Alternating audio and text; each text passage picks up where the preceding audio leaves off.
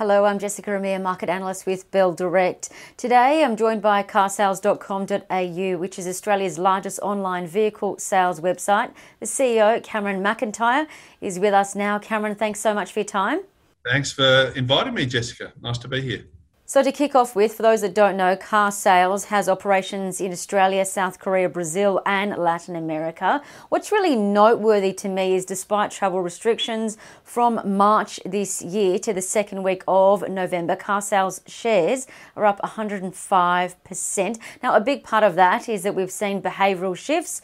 Car ownership is increasing and that's grown your company earnings. Tell us all about this. Yeah, no, I mean, the share price, I mean, we don't keep much of an eye on that, but I think probably from Feb to now is a better indicator as opposed to March, because March was really the bottom with COVID. But look, I guess, you know, in terms of market dynamics, we've seen a number of things change with COVID. I mean, people are doing things like avoiding public transportation.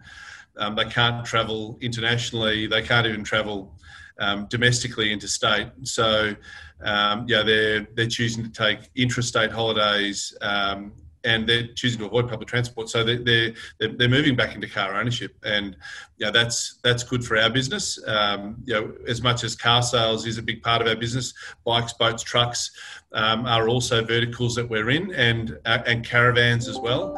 And so with things like interstate and international travel off, even a vertical like caravans is doing really well at the moment. Yeah, so caravan sales are doing well. What about on the other side of COVID-19, Cameron?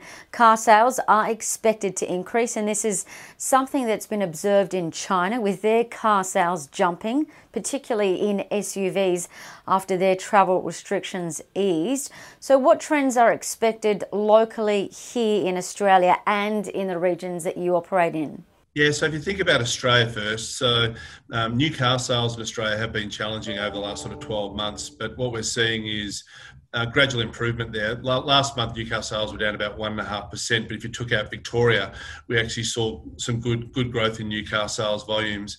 I expect that what we've seen globally with new car sales is disruption as a result of manufacturing, lack of components and so on, which are interrupting supply chains, which mean that stock is more difficult to get. And what that's done is it's pushed more people into the used car market. And what that's done is it's driven up pricing in the used car market. So, some of the stats that we see just in Australia, used car prices are up circa sort of 20% year on year. I expect that will ease as we start to see more new car stock enter the market over the course of hopefully the next 3 to 6 months, as things improve internationally and supply becomes more readily available. Same sort of trend we see in all of our international countries. So, Brazil's very similar. Korea is very similar. Even Korea, where you go, well, Hyundai and Kia are in Korea. Same sort of disruptions, though, with lack of components and so on, which are impacting new car sales volumes. But the used car market, which is largely our biggest driver of performance, is very strong. Now, speaking about that strength, this financial year traffic numbers and car listings are up, which bodes well for you. So what can shareholders look forward to that could drive share price growth? Yeah, so I mean, if you start with the operating metrics, as you point out, traffic has been up. More people are getting into cars as a result of some of those macro factors that we've just talked about there. What we're seeing, which are important metrics for us, are things like time to sell. So how long is it taking for a car that when it comes onto our website to sell? We're seeing very low numbers there, which means cars are turning over really quickly.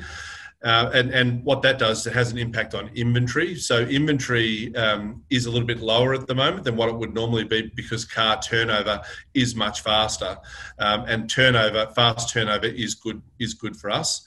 In terms of what we expect to see going forward, I mean, obviously, as the new car market returns, hopefully that's good for our media business. A lot of the car companies are advertisers on platforms like car sales. If the used car market stays buoyant as it has been, that's obviously good for our business. With COVID restrictions, people not being able to enter other people's homes, particularly here in Victoria over the last several months, what that's done is it's suppressed private sellers from selling their cars because fear around health and safety. So as restrictions ease in Victoria, what we're looking for is to start to see some of that market return to a little bit more normal levels. But at the same time, what we're seeing is people holding onto cars more as they want to hand a car down to other members of their family, et cetera, so, or increase the number of vehicles in the family itself. So that's that's all playing out as well. Then we've obviously just talked about the other automotive verticals that we have and how they're playing out as well in our business, and then the dealer part of our business, which is very important in terms of the way we grow and evolve. So numbers of opportunities that we're delivering to our dealer customers is super important. Then you take that and you apply that into Brazil, into South Korea, which are much, much bigger car markets than we are here in Australia. We do about 1 million new cars a year, roughly around 3 million used cars a year. A market like Brazil is the 4th largest car market in the world. I mean, they do a multiple of the sort of sales volumes that we do. So if we can sort of replicate that in those other markets, then we should, hopefully things pan out quite nicely over the course of the next 6 to 12 months. And just lastly now, Cameron, why do you think investors should be adding car sales to their portfolio? I mean, we see ourselves as a growth business. We're a very innovative business. We focus on, what we're doing here in Australia in terms of that core classifieds business. We're focused on diversifying via what we call adjacent market opportunities. So inside the classifieds businesses, we have multiple verticals. We're also focused on adjacencies. We're also focused on looking at things like future mobility. So where is mobility going over the next 10 to 15 years? And how do we play a role in that? We launched a business a couple of weeks ago called Placey, which is a mobility marketplace, which is worthwhile checking out. And we're quite bullish about how that can evolve over time. Then on top of that, you layer all the high growth markets that we're in. So these are markets that are evolving in terms of their digitization. They're evolving in terms of car ownership. And you mentioned Latin America and Brazil.